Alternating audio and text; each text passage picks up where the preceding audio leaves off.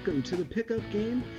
I'm your host, Tim Williams. I'm joined this week by Jim Williams, host of several different podcasts, including Conference Call. How you doing down there in Baltimore, Jim? I'm fine. I'm fine. Thanks for asking. And, this time of the year keeps us very busy because we have baseball just getting started. We have the NBA playoffs, the NHL playoffs, and, man, there's a little bit of something for everybody here. The weather's just getting nice up in the Northeast. It was 80 the other day here in Boston. I couldn't believe it and was lucky enough I could sneak out and play golf. It's that kind of weather. So Wow. it's late April and it's about to be Patriots Day. Some people may be listening to this on Monday, which is Patriots Day in the state of Massachusetts, as well as I believe Wisconsin. And that usually means the beginning of the good weather for us. So I'm excited about that, and of course, we've got sports to beat the band. Just to be clear on this, to make sure that people know, that has absolutely nothing to do with the New England Patriots. It's an entirely different reason for the day. Correct? Yeah, it actually commemorates the very beginning of the Revolutionary War, and obviously that was before Belichick and Brady. So it's the same. It's the same Patriots after whom the New England Patriots are named. Well, there's that as well. They might have dressed a little bit like the old logo back then. Yep, true. Well, I think the best place for us to start, because it's everywhere right now, is the fascinating NBA MVP race. The end of the regular season is upon us. Yep, it ended last night. It's really a two-way race, but it could be a four-way race, this MVP race. There's Russell Westbrook, who managed to average a triple-double for a season that was only done once before by Oscar Robertson. James Harden has put together a fantastic season and really elevated a Rockets team that was kind of middle of the road last year and is now, they look like they might have an outside shot at being contenders, but of course the very top of the league is just a tier above everyone else. Kawhi Leonard of the Spurs, who are in that tier above everyone else, you could make a case for him, and there's always a case to be made for LeBron. It's a really interesting race, and everyone has something to say about it. I really am fascinated by this. It's hard. You can't get enough. Yeah, it's true. I mean, look, the NBA has become, to some people anyway, a very much of a star-driven league, and I do believe, without question, that any one of the people that you just mentioned could be. I'd like to throw my boy John Wall into the mix because they certainly have played well, but I don't think John's going to get a lot of votes for MVP. But the MVPs for all leagues is pretty subjective. I mean, it really is one of those things where you sit there and go, well, it could be this, it could be that. But at the end of the day, it's really something quite interesting. Well, it's funny. I think pretty much every MVP race in any sport comes down to the same basic argument. And that argument is, how do you define valuable in the context of sports? And that's every baseball race. That's every Hart Trophy discussion. And it happens in football every year as well. And certainly we're having it in basketball. I think this year in basketball might be one of the perfect illustrations of this. If you're the type of person who believes that the best season should be rewarded with the MVP, it's really hard to argue against Russell Westbrook, because I have to imagine that in 30 years, Russell Westbrook's 2016-2017 season will be remembered because he averaged the triple-double. James Harden is right on the same level. He's every bit as good this year. I think head-to-head, I would take the Rockets over the Oklahoma City Thunder. But because he didn't hit that statistical milestone, I'm not sure if it has the same legs. And I know that whenever someone hits one of those milestones in sports and doesn't win the MVP, it becomes part of a conversation that we never stop having. So it would be weird for me to see Westbrook not win it, but that's if you believe the best season should be rewarded. And there are other interpretations of valuable. Yeah, I don't think there's any question about that. The other aspect of it is that you've got a lot of people who've seen a lot of different teams, but they don't get to see the team daily, and it's really hard to pick an MVP if you don't see that team more than one or two times during the course of the season. I mean, obviously you're watching on television, but I'm seeing, the up close and personal, specifically if you're a voter for these awards. It does make it difficult, and that's where name recognition is huge. Right, and of course that's what leads us to LeBron's role in this, as he's kind of on the periphery of this MVP debate, but that's another one of those interpretations of valuable. If you believe the most valuable player is the single best player in the league at any given time, well, I'm sorry, that's LeBron. That's right now he's above everyone else, and that he's the best player in the NBA. He hasn't had the best single season. He You could make an argument that other teams or other players have helped their team every bit as much as LeBron has during the regular season this year, but he's the best player in the league. Usually, I don't think there's any question that you can make a case for LeBron pretty much any time, any any year he's played after about his third year in the league or second year in the league. So yeah, but I mean that's where guys get penalized. I mean, you can say the same for Steph Curry. You can say the same for a number of guys who are Kevin Durant, guys like that.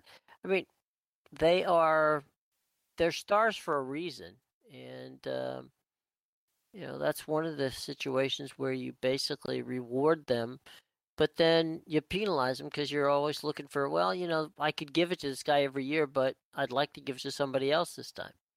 So, but I will say that it's going to be difficult, probably, to beat what's been done by Russell Westbrook. It just stands out. It statistically, if you look at it, Harden and Westbrook are extremely close this year. But that difference in rebounds per game that gets Westbrook to average that triple double, that stands out because we've heard the phrase average a triple double for the season spoken of in such hallowed terms for so long because, again, when you hear the name Oscar Robertson, that's the first thing anyone says is, "Oh yeah, he averaged a triple double that year." And now there's a second guy to have done that. And as great as Harden has been, he's been phenomenal this year. It's really hard to argue against the cachet of that number. Yeah, there's no question about it. And here's the situation: you got Russell Westbrook, who left OKC, right, and went to Houston, and it didn't miss a beat. Some would argue he actually got better. So, you know, I think that you know, yeah, there's a number of ways you can split this pie up, but I think at the end of the day, it's going to be Russell Westbrook who gets it. Yeah, it seems like this is more debate for the sake of acknowledging how good all these other seasons have been. Because when you come down to who the people are that vote on these awards, they're the kind of people who reserve spots for milestones. And that's kind of been the way the NBA's always been. Although this would be the lowest ranked team coming into the playoffs to ever give a guy the MVP award. That's been pointed out a whole bunch this week that there's no precedent for giving the MVP in this sport to somebody who's not on one of the best teams in the league. And Oklahoma City is probably going to lose in the first round of the playoffs. But it's an individual award. It's not a team award. And that becomes, again, it makes it a difficult argument. It makes it kind of a fun argument, this constant MVP debate. And basketball, while it has advanced stats, doesn't have the value stat that baseball has, where you can throw down a number and call that an entire case being made for a guy. Right. No, I just think, again, name recognition is key. Accomplishment is key. Numbers are key. You put them all together, and this time around, you got to look at it and say, look, Russell Westbrook is the guy.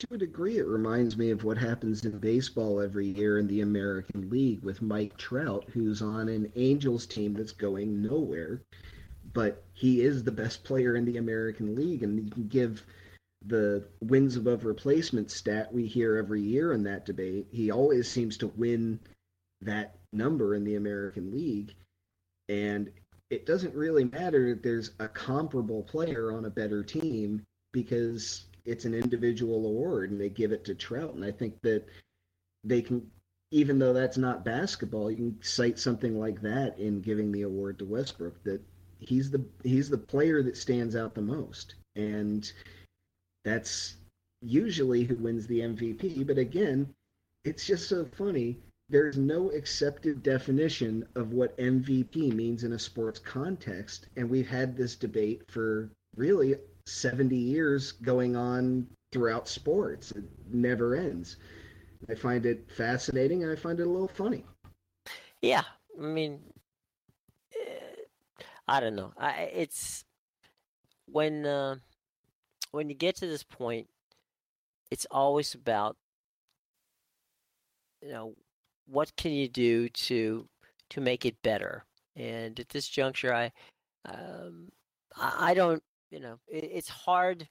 It's hard, very hard to get to a point where you can say, all right, we can judge it this way, we can judge it that way. We can, you just, at the end of the day,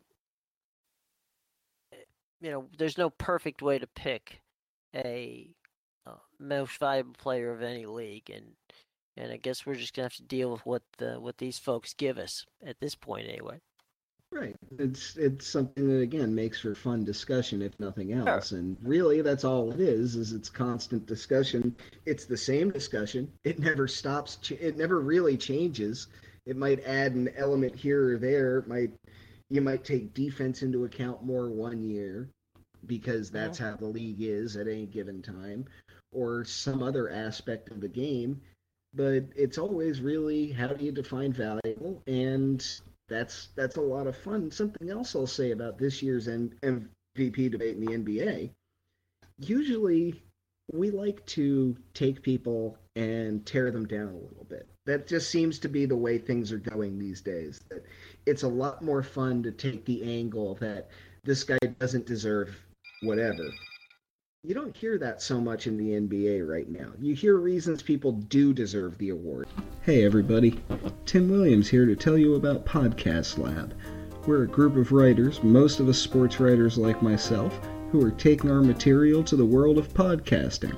There's the Sunshine Boys podcast, where Jim Williams hosts longtime Tampa sports writers Joe Henderson and Ira Kaufman as they take you through the week in sports. Joe also joins Tom Jackson and moderator Jim Williams for the Politically Incorrect podcast, giving you a taste of the political pulse of Florida. Puck University is our college hockey podcast, giving you a glimpse into the world of college hockey.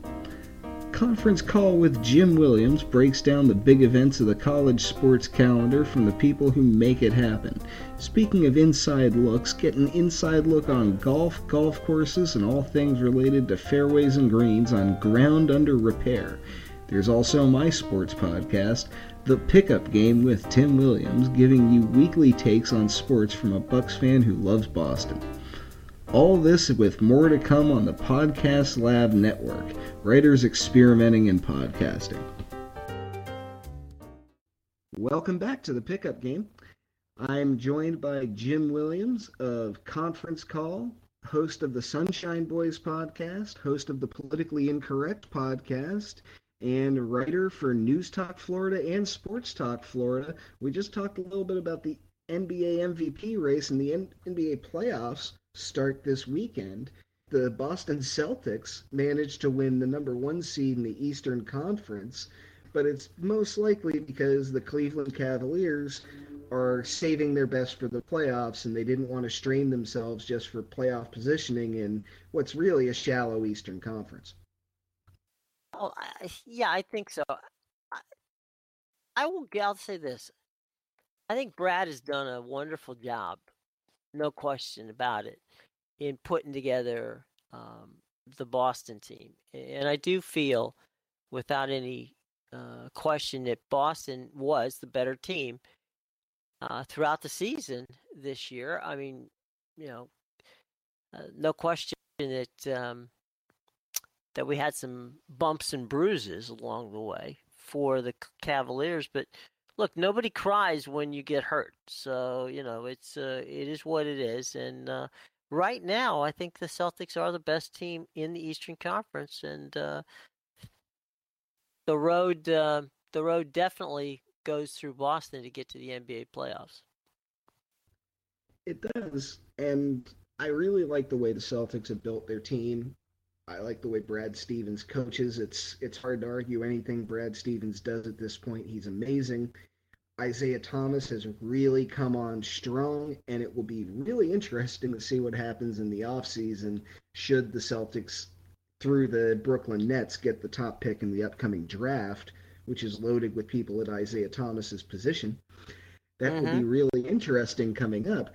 But even as someone who would very much like to see the Celtics make the NBA Finals, I have trouble seeing anyone in the East actually winning 4 out of 7 from the Cleveland Cavaliers with a healthy LeBron James. And the fact is, LeBron James is always healthy. It's kind of superhuman. It's part of what makes his case in NBA lore so strong is LeBron doesn't miss games. That's amazing. Yeah, I mean, his durability factors is off the charts, but I'm going to throw this out here. When LeBron and his team, Cleveland, and prior to that, Miami, when LeBron has failed to win, it's when he's played a quote-unquote complete team. Meaning they went down and played when he was in Miami. They played the Spurs and they lost to the Spurs, and they should have lost twice to the Spurs. But what happened, back to back is what I'm saying, to the Spurs. But LeBron has trouble playing against a team, the team concept of a team, and I think that's something that Boston may offer an opportunity. It's not a superstar team. It's a team that is, the sum of its total parts. Same thing with Washington. Sum of its total parts. No, the backcourt is strong with the Wizards. But I do believe that look, there's a lot of mileage on LeBron. I don't slight him anything about his talent. There's no question about that. But I do think that the road to the championship round in the East is no lock situation for the Cavaliers. I do believe that as good as LeBron is, he got some help from Kevin Love. He's getting some other help from other players on the team. I don't think that Cleveland is a team that plays like a team. It plays because LeBron won't play team basketball, in my personal opinion. He likes to play his style of basketball, which, is not necessarily conducive to team basketball. It needs the right supporting cast, as something he said a lot this year leading up to the trade deadline, that there are specific players that thrive with LeBron, but if you don't have those players, good luck meshing with a guy on that level. And that's asking a lot of Cavaliers not named Kevin Love or Kyrie Irving. And right.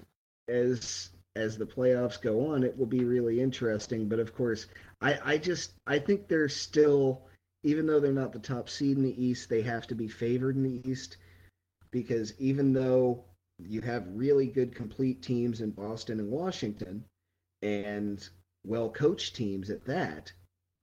The idea of LeBron having won a Game 7 in Boston would be a tall order, even though he's won playoff games in that building before. But I still think the Cavaliers are they're the favorites in the East, and then the West is just, well, you've got the Spurs and the Warriors. I hope they get to the Western Conference Finals because I want to see that series. I just want to see those two teams play each other. Oh, there's no question that you know,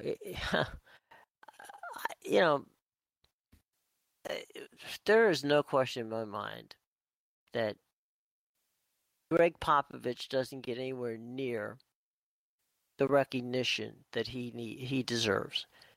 To put a Spurs team in the playoffs year after year after year, to put him in contention to be, Western Conference champions year after year after year. I mean, it's just it's an amazing circumstance, and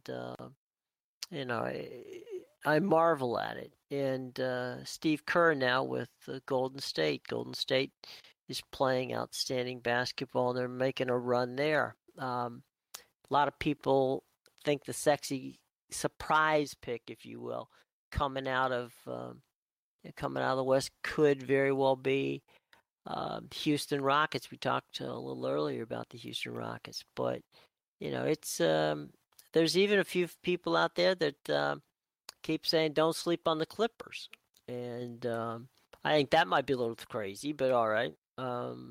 Well, You got Chris Paul plays the best 2 weeks of his life, and everyone else on that team just plays out of their mind, then maybe they could take the Warriors to 7 and get beat. Well, That's how I yeah, see it. exactly. And Blake Griffin. I mean, they've got a pretty strong team. There's no question about it. But I'm not ready to drink the Kool-Aid on the Clippers. I still think this is a San Antonio Golden State conference final, which would be, as you say, that's pop the popcorn, sit down and really enjoy it, because those are two outstanding basketball teams. And to your point about Greg Popovich, the Spurs have put together this historic team for so long that continues no matter who retires, which is pretty amazing. And Well, when you have all these players retiring and the Spurs are still winning, you eliminate everything else, and what's the reason San Antonio wins? Well, it's Greg Popovich. I mean, their starting lineup is Tony Parker, Danny Green, Kawhi Leonard. Of course, Kawhi Leonard is amazing. Marcus Aldridge, another scoring machine. Dwayne Davin. It's not an all-star lineup. It's not the big three lineup, but together, it's a heck of a team. Yeah, that's one tough out in the playoffs, and that's going to be. I'd love to see them make another finals just to see if that can. I don't know why they need to keep cementing their legacy. I think they've more than done that already, but it always does seem like they're the forgotten one in all of these. When we talk about the great teams and the great players today, we tend to overlook the Spurs. We did when Tim Duncan was there, even though he retired as one of the best players at his position that anyone's ever seen. We do it now, and it would be nice to see them make it. It'd be nice to see the Warriors make it. You meant it, when talking about coaches that sometimes run into issues getting credit. Kerr gets some, but he also gets a lot of, well, he has all these great players. Well, you got to make the great players work. We've seen all-star teams that haven't gone very far in the past in every sport, and you have to make that work. You have to make the big personalities work together, which in the NBA is no small task because, as you hinted at earlier, it's a personality driven league more than any other right now. And to have three stars sharing the limelight, not where one is actually above everyone else, no, they're really sharing it. And that's saying something. That's some kind of a team building aspect, and you have to look at the coach there as well. Absolutely. You know, it's as good as Michael Jordan was, he didn't start winning until Phil Jackson showed up. And he had So, some you great know, teammates there as well when they started winning. yeah. And So it's coaching Pat Riley in Los Angeles when Magic Johnson was there. I mean, it all revolves around um, you can have great players, but you still have to have coaching, and Pop has been able to do it, and that doesn't degrade in any way, shape, or form what Kerr's doing in Golden State, or um, well, there are you know, plenty of great coaches in the yeah, league right now. It's just that I just think that it's funny you don't hear that much about Greg Popovich among them, even though he should be, he's kind of on a plateau over everyone else in terms of coaches at this point. hmm But it seems like he doesn't get that credit, or at least he doesn't get it in the sense that the other supposedly best coaches in their sport get credit for their teams. right, And then we get to basketball, and suddenly the love that we give guys like Bill Belichick or Joe Madden or Terry Francona or what have you, it just doesn't seem to spread out to Greg Popovich, and that's a bit surprising because he has as loaded a trophy case as any of those guys. oh sure. Well, I don't think there's any question about it. So, nah, it's the old nothing to see here, right? It's Popovich is Popovich. That's not the only playoffs going on. Is we're recording this on a Thursday, so last night the NHL playoffs got underway. Among the results, the Rangers beat Montreal. The Boston Bruins beat Ottawa, which that's a slight upset. But the NHL playoff format is still it's I think 3 or 4 years into this new division format with the new playoff format, and it's really hard to get used to who's playing who in the first round and what it means for seeding. Yeah, I mean it really does, and it's tough. I mean it's absolutely tough, and I think the whole thing is something that it's personally I think it's fun to watch. I think they made some definite they've done some definite things that make it really kind of cool, and I do think I think of all the playoffs, the most difficult one to win is the NHL championship, the Stanley Cup. I think that is the toughest one to win. I think it's the toughest. It's just amazing how difficult it is. You got to win 14 games to win the title. And playoff hockey is brutal. It's brutal on the players. It's even tough for the fans. It's you watch those overtime games in an elimination game in the playoffs, and the people watching the game at home are exhausted by the end of it. These are it's where hockey shines, is when the games really truly matter. You don't have to make a case for why they matter. It's obvious. That's when that sport really stands out. And here we are in playoff time, and even the game ones last night were pretty fantastic. Even the Penguins, who really should be prohibitive, they should be moving on, but they didn't have an easy time against the Blue Jackets last night. They won 3-1, but that's not a blowout. And in hockey, blowouts are hard, even when you're the better team. I'll tell you, it, Pittsburgh's going to have trouble winning without Chris Letang. I really think that Letang is really the guy that makes that team roll. Obviously, Sidney Crosby is a phenomenal player. They got an all-star team on their squad. There's no question about it. But all that being said, the guy who makes it work is Chris Letang, and he's not there. So I I think it's gonna be tough for them to get to get there without Letang. And look, the Blue Jackets have played phenomenal hockey this entire season, and obviously they don't always get the credit that they are due in this situation. And that should be a heated series as well, because as anyone looking at a map will tell you, Columbus and Pittsburgh are pretty close to each other geographically, which works out very well for a playoff series. It's always good when the away fans can travel, and unless you're one of the really big name teams, that can be difficult sometimes to pull off. So that will be fun.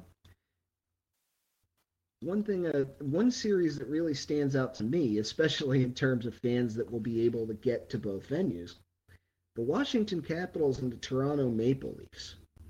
First time they've ever played each other in the playoffs. First of all, welcome back to the playoffs, the Maple Leafs. It seems like it's been forever since they've been even in the postseason. And whether you want Toronto to win or not, that's one of hockey's premier organizations. And it's certainly, if you could name one city in the world as the capital of hockey, that's it. It's Toronto. It's where the NHL Hall of Fame is. So that's a city that's dying to see their team do well. They're going to host games 3, 4, and presumably, if there is one, 6.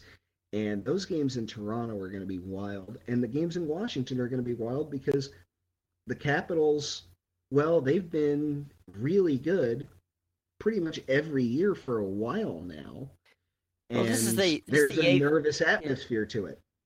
This is the 8th year out of the last 9 years that they've made the playoffs. So it's the third time in that 8 years that they've won the President's Cup, and they've won it back-to-back.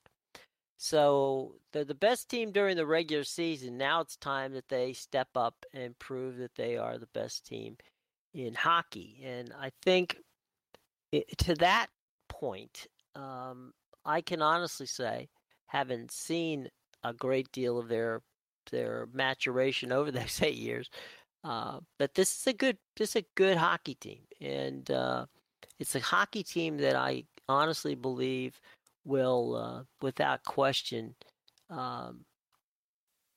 be something worth watching. These guys will be fun to watch, and I think that's the key coming out of this. Is what do we learn from this? We learn that it's going to be fun to watch.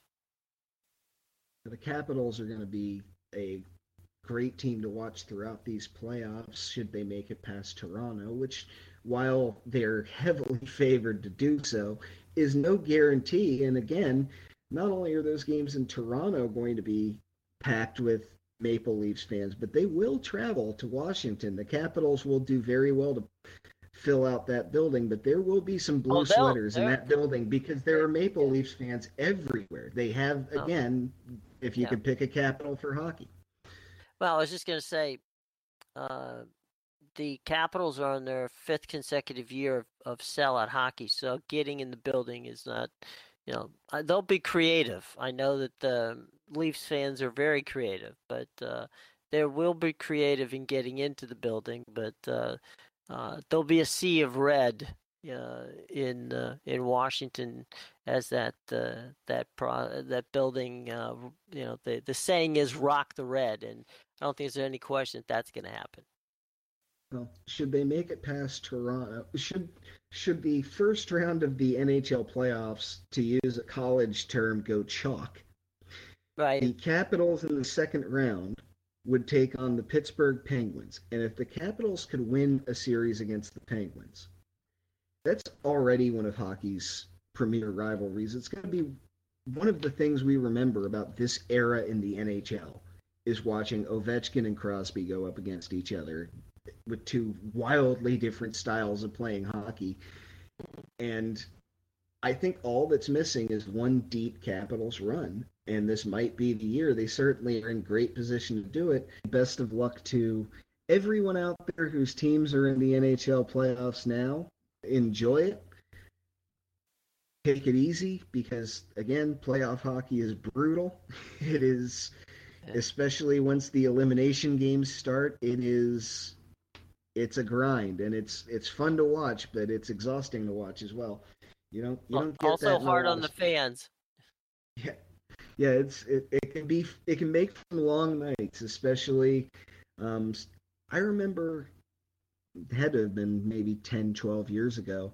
The Anaheim Ducks got into, I think, a four overtime game, and of course it was on the West Coast, so they were playing hockey until 2:30 in the morning back east, which that's not that unheard of in the playoffs for games to go that late. So Well, I can remember a number of years ago, um, when watching the start of a game, going out and actually doing a baseball game and coming back and thinking that I was watching a replay, only to find out that I was watching the game that I had started. I started the pregame show, I should say, to be fair. Still watching it and still got to see a period of it because, again, they were in overtime. So there's a lot of overtime in college. I mean, college hockey. You got me going college hockey stuff. In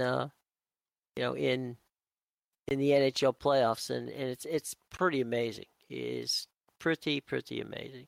just quickly, we're going to have a last round where we both propose something and talk about it for just a brief bit, just something we're thinking about in the world of sports. So, Jim, I know you watch a lot of baseball. I know you've been Mm-hmm. watching, sports all over the place. What are you thinking that we haven't touched on yet about the world of sports this week? Well, I think we've touched on pretty much everything, but I do think that right now the um, I know that we're going to do a show on him, but we would be remiss in not mentioning the passing of Dan Rooney, the former um, part of the ownership group of the Pittsburgh Steelers. Dan is someone who I was fortunate enough to work with and to know both him and his brother Tim, and even his father, the late great Art Rooney.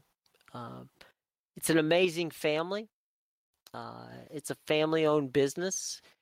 The Steelers have their own way of taking care of you know of these issues and dealing with it from a standpoint of it's a very much a family business, and I know that even though he hasn't been involved with the team for for quite a while, he will be missed. And so I again, as I say, you and I will be doing something on Dan in the not too distant future. But rest in peace to Dan Rooney, and our best to the entire Steeler Nation, of which we know many of them in our own family, who are longtime Steeler fans. So we know the passing of Dan Rooney is gonna hit Steeler Nation, which is a huge nation to be hit.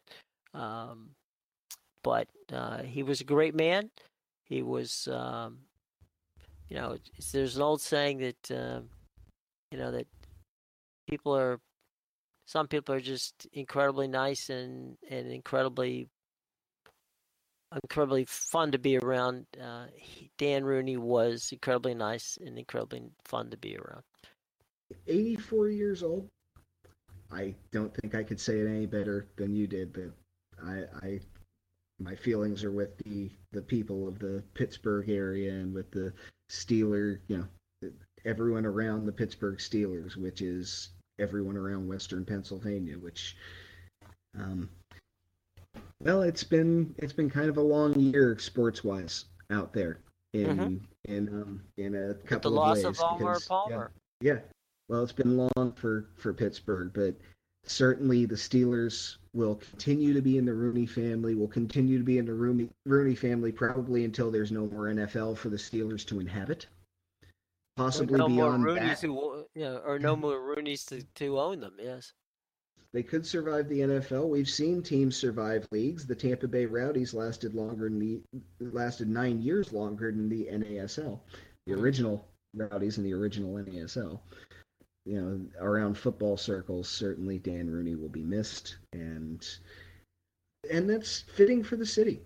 That the people from that part of the world that make good, they always seem to give back, and they always seem to give back right where they're from. We've touched on the NBA playoffs, the NBA's fascinating MVP race, the NHL playoffs, and just a quick bit of a retrospective there on Dan Rooney. We'll be talking about him again later on as well on another podcast where we can really gather our thoughts as well. Myself, for the last thing, anyone listening to this in my area around Boston, have a wonderful Patriots Day. And everyone else, you should learn Patriots Day and celebrate it because it's a fun holiday to celebrate. It's all about the things we love about America. It's kind of like a mini early 4th of July. So I can't recommend it enough. And it's also a day where in Boston we start watching sports in the morning and don't stop until we're ready to go to bed. So that's certainly my kind of a day. No question. That's our show for this week. I'd like to thank Jim Williams one more time for coming on. You can find him on Twitter at WordmanDC. We are indeed back, and the pickup game will be up weekly moving forward. Next week, I'll be doing a big NFL draft special, talking about who might rise, who might fall, who might surprise in the NFL, and who the Bucs might be looking at.